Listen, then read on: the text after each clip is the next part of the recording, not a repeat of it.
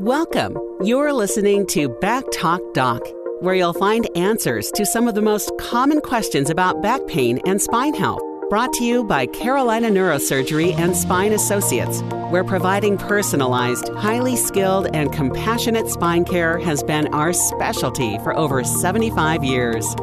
And now, it's time to understand the cause of back pain and learn about options to get you back on track. Here's your Back Talk Doc, Dr. Sanjeev Lakya. The idea of joint replacement surgery is not an uncommon topic in the world today. If you're listening today to this episode, you probably know someone yourself who may or may not have had a knee replacement or a hip replacement done. But are you aware that joint replacements can apply as well to the spine? And the topic is spinal arthroplasty. And today's guest, Dr. Dom Coric, is a regional, if not a national or even an international expert in the topic of disc replacement and joint replacement surgery in the neck and low back. So I'm really excited to have Dr. Coric to the show. Dom, welcome to the show today. Thanks, Sanjeev. I really appreciate it. Thanks for the kind introduction. Sure. Now, I want to give the listeners a little bit of background information with regards to who you are. And I appreciate you sending me your information. When I went to print off your CV, I thought I'd maybe triple clicked because the pages just wouldn't stop coming out of the printer. But it is true, there's almost probably 60 pages worth of career accomplishments, and I know you're not done. But some highlights for our listeners today. Dr. Coric obtained his medical degree from Wake Forest University Baptist Medical Center School of Medicine there. And prior to that, he was a Dookie, graduate of Duke University for his undergrad. Dr. Coric ended up doing his general surgical and neurosurgical residency at Wake Forest University Baptist Medical Center and has just an unbelievable list of accomplishments in the field of spine care and neurosurgery. Currently, though, he's the chairman-elect of the American Association for Neurological Surgery and the Congress of Neurological Surgeons. He's a president-elect of the International Society for the Advancement of Spine Surgery, and he actively is on the executive board of the Musculoskeletal Institute at Atrium Healthcare here in Charlotte, North Carolina, a division director for the spine department for the institute as well, and just has numerous committee roles, board memberships, executive board memberships. And at Carolina Neurosurgery and Spine Associates, he's been practicing spine care since 1998 with a focus on spine trauma, minimally invasive spine surgery, complex spine surgery, and has become kind of our go-to expert on the idea of artificial disc replacement surgery. Dom, did I leave anything out that you want the listeners to know about your background? That's quite enough. I think if we haven't put them asleep already, we can start talking about some clinical stuff. But I appreciate it. Yeah, absolutely.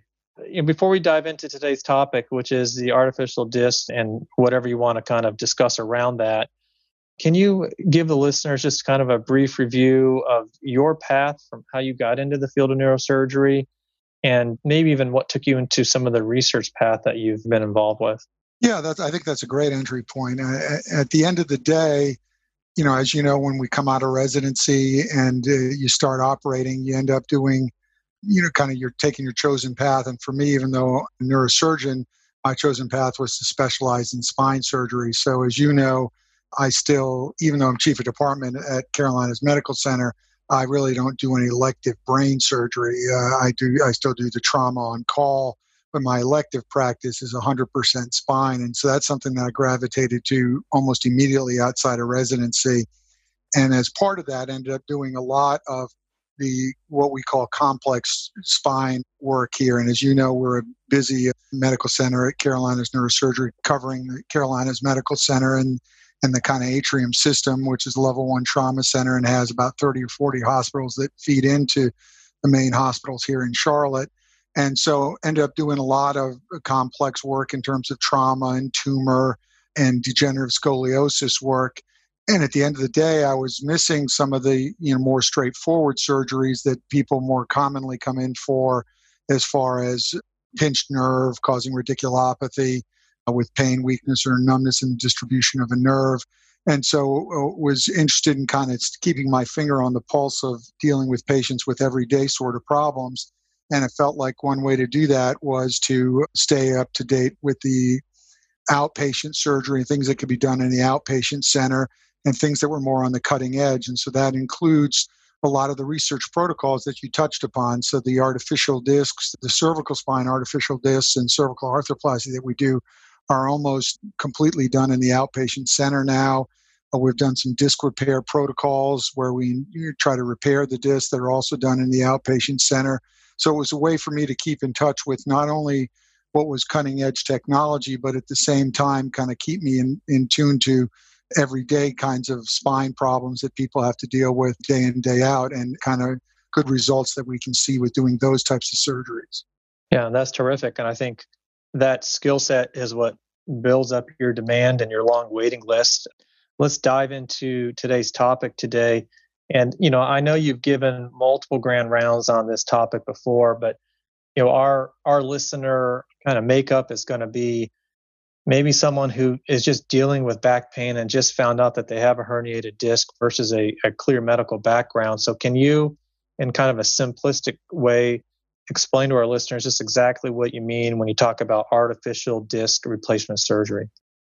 Sure. So even to back up a little bit from that, I think to give us an even bigger overview, is there are two basic kinds of surgeries that we do. There are on the spine, there's decompressive surgeries where you remove a substance, whether that is a ruptured disc or a herniated disc or a protruding disc or a bone spur, and you're removing a structural problem that is compressing the nerve. So we call that decompressive surgery. So you're removing something without putting any stability back into the spine. And for a lot of common problems, you're able to do that. So for your kind of garden variety, everyday ruptured disc, you're able to go in and shave just the ruptured part of the disc off, or you're able to remove some bone to free up a nerve that's being pinched by a spur. And the spine can tolerate the removal of a certain amount of structural stability in order to free up the nerve. And then people do well with that, and that's typically a smaller kind of operation. The bigger operations we do are the operations that include decompression as well as stabilization. So those are operations where you have to remove whatever is pinching on the nerve, but in the process of doing that, either the spine was structurally compromised beforehand, or you make them unstable afterwards by the amount of bone or disc or ligament or whatever you're removing in order to free up the nerve. And in those situations, you typically have to put stability back in. And the common way to do that over the past several decades has been to do what's called a fusion. It's the removal of the disc itself and to replace that with either packing what used to be the disc full of bone, or put a spacer, either metallic or plastic spacer, that is filled with bone or a protein, or a bank bone or a protein that stimulates bone to grow. And then you remove that offending disc, and then you fuse between the two adjacent vertebral bodies. And that operation has been around for a long time, and it works very well. But it leaves you with two issues. One issue is that you lose the motion at the level of that one particular disc. So if you're doing one disc, the loss of motion either in the low back or the neck isn't that much. In the neck, the loss of one disc would probably cost you somewhere about 8 to 10% of your motion. In the low back, it would probably cause you more about 15 to 17% of loss of motion. So it's not so much the loss of motion, it's the fact that by taking away a shock absorber and replacing it with bone and doing a fusion with rods and screws or plates, which are typically how we do fusions, you're actually putting the stress at the levels above and below the level that you fuse. So it's not necessarily loss of motion per se. Most of us can tolerate a 10, 15, 20% loss of motion, but it's the fact that those stresses don't disappear. They go to the levels above and below, and you see those other levels wearing out, and potentially faster than they would normally wear out. And so you would see people doing well after a fusion for a period of time, whether that's 3, 5, 7, 10 years, but they come back with what we call adjacent level disease, where they've worn out another level and they have to undergo a second or potentially third operation. And that is especially relevant in people who are being operated on in their 20s or 30s or 40s or even 50s, because you care what happens in 5, 10, 15, 20, 30 years. as opposed to somebody, and not that you don't care if you're in your 70s or 80s, but if you're going to get 5 or 10 good years at that point, you're probably pretty happy with your operation. Conversely, if you're 35 and you get 5 or 10 years, you're still in the prime of your working life. And so people started to say, can we do better than just removing the disc and packing it full of bone, spacers, rods, screws, plates, et cetera? And the idea of artificial disc came into spine surgery. I might add that it kind of came into spine surgery a lot later than it came into orthopedic surgery for joints. And so there was a time decades and decades ago where if you had a problem with your ankle or knee or hip, you would fuse that joint. But it's been several decades since joint replacement surgery was introduced. And so now most people would get an artificial hip or an artificial knee. It's almost unheard of to fuse a knee or a hip. Having said that, the spine is a little bit different, so it's not an exact analogy, but the idea is that if you don't need to fuse that joint, if you don't need to completely, or even if you do need to completely remove it, can you put something else that back in that maintains the motion and doesn't put the stresses at the levels above and below? So that's kind of how the concept of artificial joint replacement or artificial disc replacement or total disc replacement surgery was born in the spine. It started in Europe in the 1990s. The first FDA approvals for artificial discs in the United States in the low back or lumbar spine was in 2002, 2003. The first artificial disc approvals for the cervical spine in the United States was in 2006. Wow, so that's a really good overview about how we even come to the idea of why you would consider doing a disc replacement surgery. So you just covered a lot there. And so would that explain why in some patients, if they have a kind of a big lumbar fusion surgery, that from a physiatry perspective, I tend to see a higher incidence of sacroiliac joint pain? Is it speak to just the distribution of the forces? They got to go somewhere. That's exactly right, Sanjeev. I mean, that's just point on. I mean, the bottom line is that the forces, the discs that have to be typically removed when you do a fusion surgery, and sometimes you just have to do that because of the underlying pathology. But if those forces don't just disappear, they need to be redistributed. So every time you take out a shock absorber, the adjacent shock absorbers above and below have to work a little bit harder. And in the case of SI joint, that's a great example because a lot of times when you do multi-level fusion surgery in the low back, there's significant stresses that need to be redistributed. And where they typically go, if you fuse down to 5-1, which is the last, as you know, the last disc in your back, that is going to be transferred to the SI joint. And those increased stresses can cause SI joint dysfunction that is not uncommon after multi-level lumbar fusion operation. Yeah. Okay. So if you get into the point where you're thinking about an artificial disc and, a patient wants to know, well, what is an artificial disc? Like, what's it made out of? Is it similar to a regular disc that we say has a soft kind of inner core that helps distribute the forces? Can you give people a general idea about what you would actually be putting in their spine? That's a great question, Sanjeev, because that is something that is, like we talked about, the lumbar FDA approvals came in early 2000, 2002, and the cervical later in the 2000, 2006.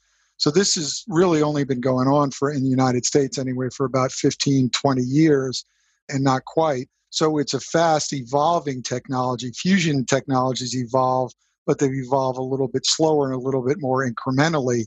But we see with artificial discs that the first artificial disc that was FDA approved in the United States in the lumbar spine was the Charité artificial disc. And that one is completely obsolete in the fact that it's no longer actually made. And so you see over a period of 5-10 years, you see a big change in these artificial discs. And the cervical spine, there are currently 8 FDA approved devices for 1 or 2 level cervical artificial disc replacement. And out of those devices, I would say a good solid 3 or 4 of them have essentially become obsolete. And you see a big change over these past 10 or 15 years in the makeup of these devices in terms of their biomaterials. And I'll use that as an example. Early on, it was thought that maybe you would need to have metal on metal artificial discs in the cervical spine like you see with the total joints, the hips and the knees. And they were felt to be more robust. And then it was seen that you didn't need that kind of robust nature for an artificial disc in the neck because it really only saw the stresses of carrying the head as opposed to carrying the whole body that a hip or knee would see.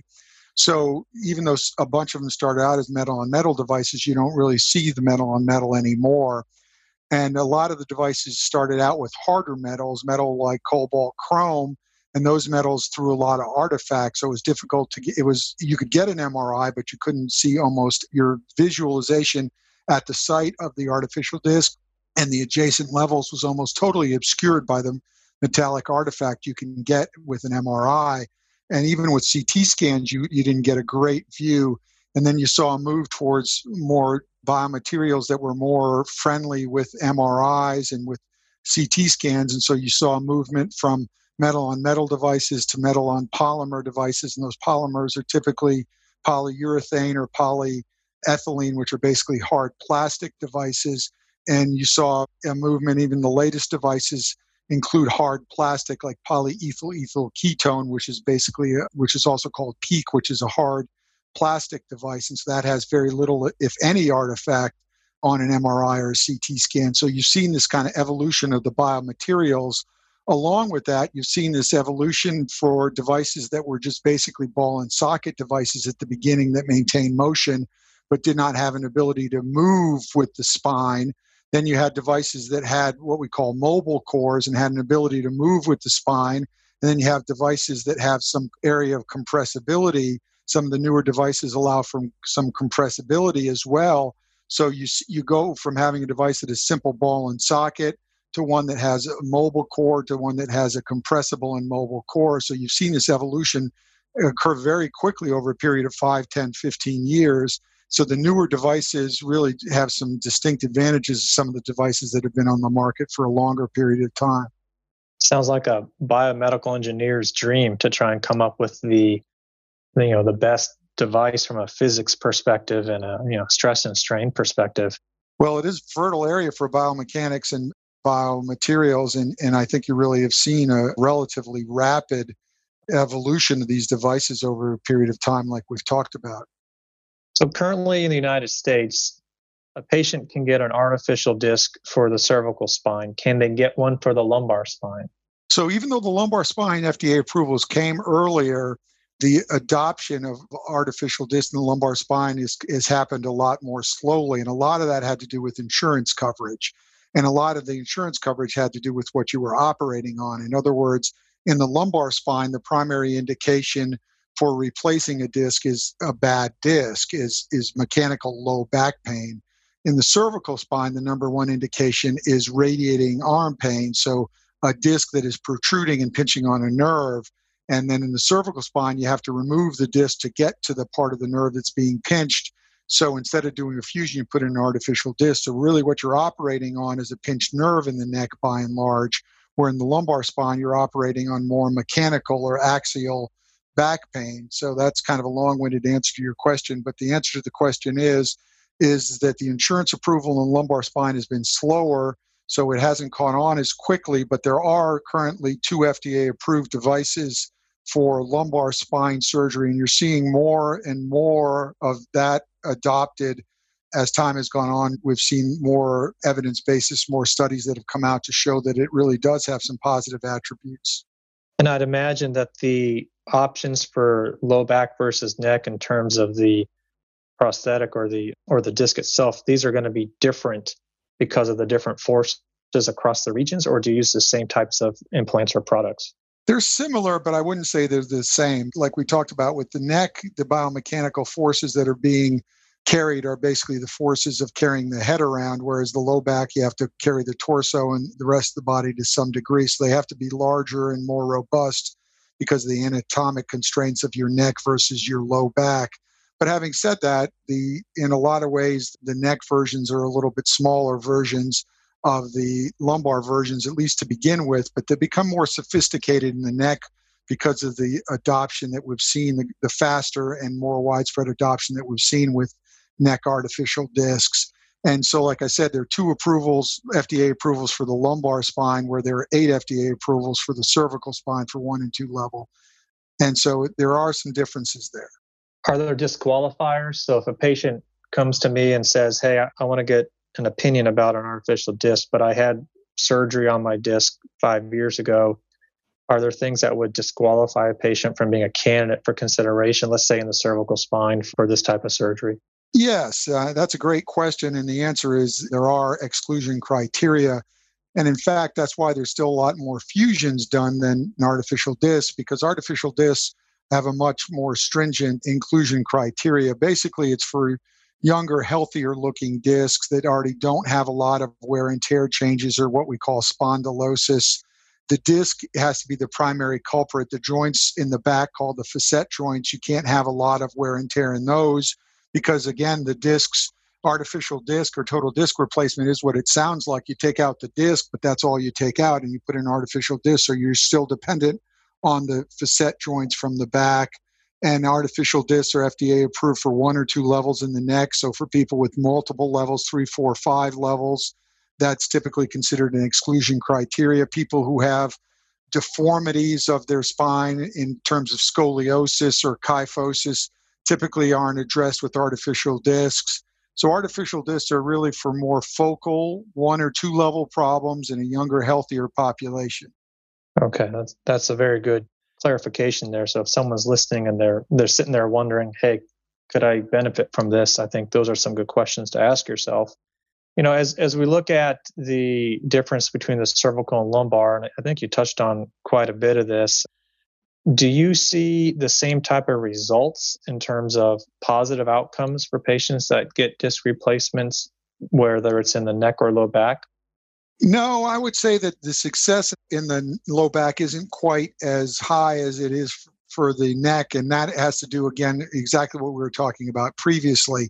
Typically, people who have a pinched nerve, and that's what you're operating on in the neck, typically speaking, if you're able to free up that nerve, about 90% of people will show really very positive results.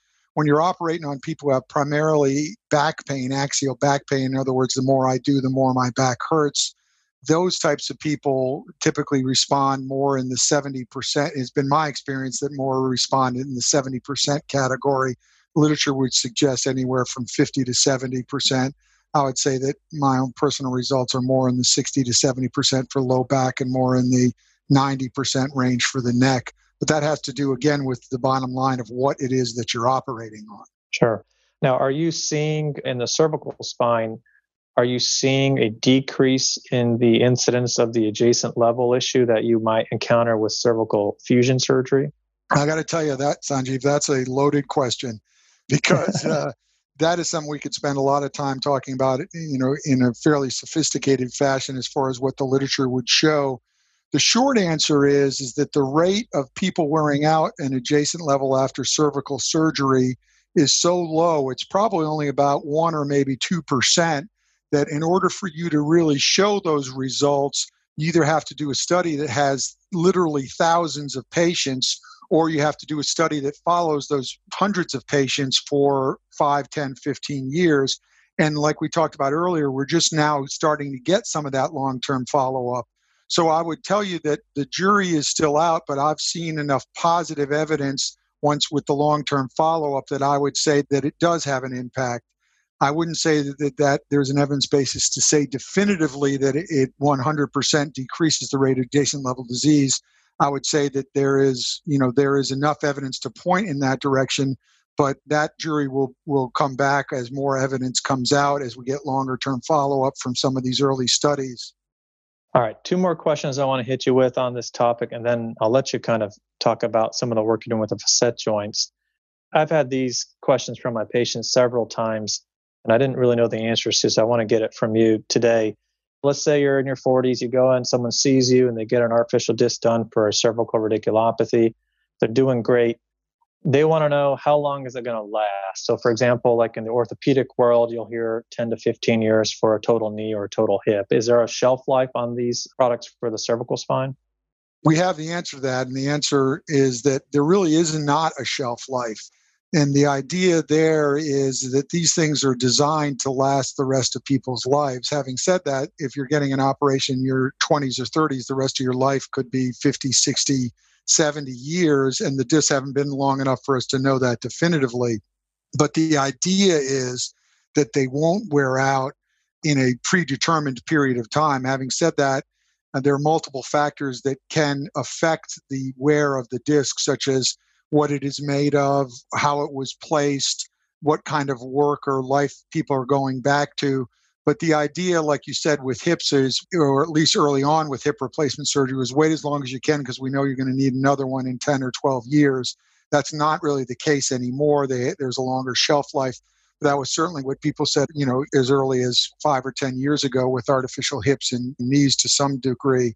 So we're not saying that. We go in with the idea that it would last 30, 40, 50 years. That's based on some of the biomechanical testing that it's done where they cycle these things biomechanically for 1 million cycles. 1 million cycles are considered to be more or less equivalent to a year of life. And so they'll cycle them to 20, 30, 40 million cycles. And then the idea is, well, maybe this would last 20, 30, 40, 50 years. So that's the idea. But like I said, they haven't been around long enough for us to know that for sure. That's fascinating, though, that they kind of put it to the test, so to speak. And I think for me, it makes sense I have an engineering background, and it just makes sense. A cervical disc should outlast a total knee from a weight-bearing perspective, although there's more degrees of freedom in the neck, certainly. But I think if you take care of yourself, you don't get into major trauma or issues, it sounds like you'd be in good shape after having that done. Yeah, I would agree with that. And I think that you're exactly right. You're just not seeing the same sort of stress load that you would see with an artificial hip or an artificial knee. Okay, so do you want to pivot a little bit? You talked before about the importance of the facet joints as kind of being part of the whole vertebral body disc complex. Talk to the listeners a little bit about some of the research you're involved with as it pertains to the lumbar facet joints. Sure. So like we talked about, there are FDA approvals for lumbar artificial discs and cervical artificial discs. And to even take a step back from that, like you just explained, the spine really is a 3-joint complex, right? There is a disc in the front and there's 2 facet joints in the back, 1 on each side. So those are that's the 3-joint complex, 1 disc and 2 facet joints. So when you do an artificial disc, you have to make sure that the disc is the pain generator, the disc is the pathological part of the spine, but that the facets are in good shape. When you do a fusion, you don't have to do that because typically when you do a fusion, you kind of stop the motion completely at that level. So whether it's coming from the disc or the facet joints is irrelevant because you're shutting the whole segment down. So with artificial disc, it's super important that you're able to just kind of focus in on a bad disc itself as opposed to the disc and the joint, the facet joint in the back. Now, when you do conversely, people come in, they have good disc, but bad facet joints. And so you say, okay, we've got to take out the facet joint, but do we necessarily have to do a fusion because the disc is not that bad? So the idea there is take out the bad facet joints and then replace it with, instead of doing a fusion, you would replace it with an artificial facet. There are no FDA approvals for that. There have been several devices that have been in study over the past 2 decades, including one that is currently in active study right now, and that's called the TOPS artificial facet. And that is an operation where instead of, like we talked about with lumbar artificial disc, you're operating on people who have primarily low back pain. With lumbar facet replacement, you're operating on people who have primarily leg pain and some element of back pain, and they have bad joints, and those bad joints have resulted in stenosis and spondylolisthesis. And as you know, stenosis is narrowing where the spinal nerves are, and spondylolisthesis is a slippage of one vertebral body on the next. So I'm really excited about this technology because it is focusing on, like the cervical arthroplasty and cervical artificial disc focus on nerve pain. This is more of a procedure that focuses on nerve pain. Also, additionally, the lumbar artificial discs have to be taken out from the front. So you have to do what's called an anterior approach, which is a less common approach to the spine. Whereas the lumbar artificial facet is taken from the back, which is more of a traditional standard low back midline operation where you remove the bone, put in rods, and then instead of connecting those rods put in screws, and instead of connecting those screws to rigid rods that don't move, which is a fusion, you connect those screws to a flexible device that maintains the motion and essentially replaces the facet. Oh, that's amazing. I think the take-home point here is that there's a lot of cutting-edge research being done, and you're kind of on the forefront of it and our group in general. So if you're out there struggling and you're listening to the podcast today, feel free to reach out to us and see what can be appropriate for you.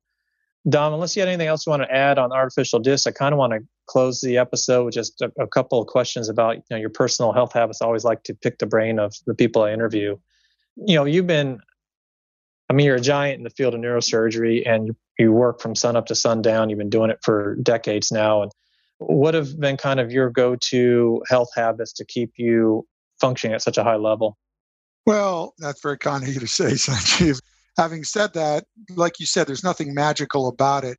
I think there are things that we all know we should do, which is first and foremost have some kind of work-life balance. And so everyone understands that, we like to think that what we're doing is important and we're helping people. But having said that, you can't help other people if you yourself are not of sound mind and body. And one way to do that is to put in perspective that you have a family and you have to have that work-life balance, and you have to enjoy doing things with your family, and you have to just put work aside and deal with family on a regular basis to have that kind of balance, because you're familiar, and I think most of the people in the medical field are familiar with it. You can't do what you do without a support system. And at the office, that support system, you're going to have an administrative assistant, you're going to have a mid-level provider, you're going to have a nurse, you're going to have a nurse assistant, people who allow you to do what you can do. And the same thing goes in your personal life. You can't do what you do if you don't have a wife or a family that supports you or a significant other. That is super important. So I'd say first and foremost, you have to be able to strike that balance. And I think as a young doctor, that is especially hard because you feel like you have to earn your reputation. But as time goes on, you begin to realize that it's just not sustainable unless you're having relationships with family and friends, the people around you that make life meaningful to you. So I think that's first and foremost. And the second thing that I think you have to do is some form of regular physical exercise. And it doesn't mean that everyone has to run a marathon or a triathlon, but you have to cut out, an hour or two of exercise a day for at least 3 or 4 days a week. And like you exercise your body, I think you have to exercise your brain. One of the things that I stopped doing once I started my residency and I was an early doc, I became functionally illiterate. I just basically stopped reading as something that was an enjoyable thing. I would only read medical literature, things that were relevant to what I was doing. And that to me was a big mistake. And one of our older partners here, Jerry Petty, is the one who got me back into reading as an educational tool and as a mental exercise and to read for pleasure again. And so now I'm back to being at least somewhat literate in things that are not directly related to medicine. And I think that that's important. So if I had to rank it, the 3 things that I would say that give me sanity in my life are family and friends, number 1. Number 2, an ability to have physical exercise and to do whatever sustainable 3 to 4 days a week minimum. And then to have some sort of mental exercise that is away from medicine, that has to do with just reading or being involved with some other activity besides medical activities. Oh, I really love that response. I've had Joe Cheadle on the show and Mark Smith and Tony Asher, and each one of them have answered that question differently. Mark, he also talked about the importance of exercise as kind of his stress outlet, and Joe is really big into exercise. I mean, I don't know how the guy finds the time, but he's into marathons and Orange Theory, and he's got a special diet he's on. And then Tony talked a little bit about spirituality, but bringing up the idea of the family and support network, I think that's fantastic. It's important, I think, for listeners to understand that there's other sides to us as practicing physicians, and the fact that we take the time to nurture that side makes us better doctors in the long run. So I know that was some personal questions there. I really appreciate you sharing that with our listeners today. And, I think overall, I really enjoyed this interview, Dom. I learned a ton. I feel better equipped myself to answer some of these questions that my patients have. And I'm certain that those who download the episode and take a listen to it might find a new path forward. So I want to thank you so much for your time today. Thank you, Sanjeev. Thanks for having me. I really enjoyed it. Appreciate it. Absolutely. Thank you for listening to this episode of Back Talk Doc, brought to you by Carolina Neurosurgery and Spine Associates, with offices in North and South Carolina. If you'd like to learn more about Dr. Lakia and treatment options for back issues, go to backtalkdoc.com. We look forward to having you join us for more insights about back pain and spine health on the next episode of Back Talk Doc. Additional information is also available at carolinaneurosurgery.com.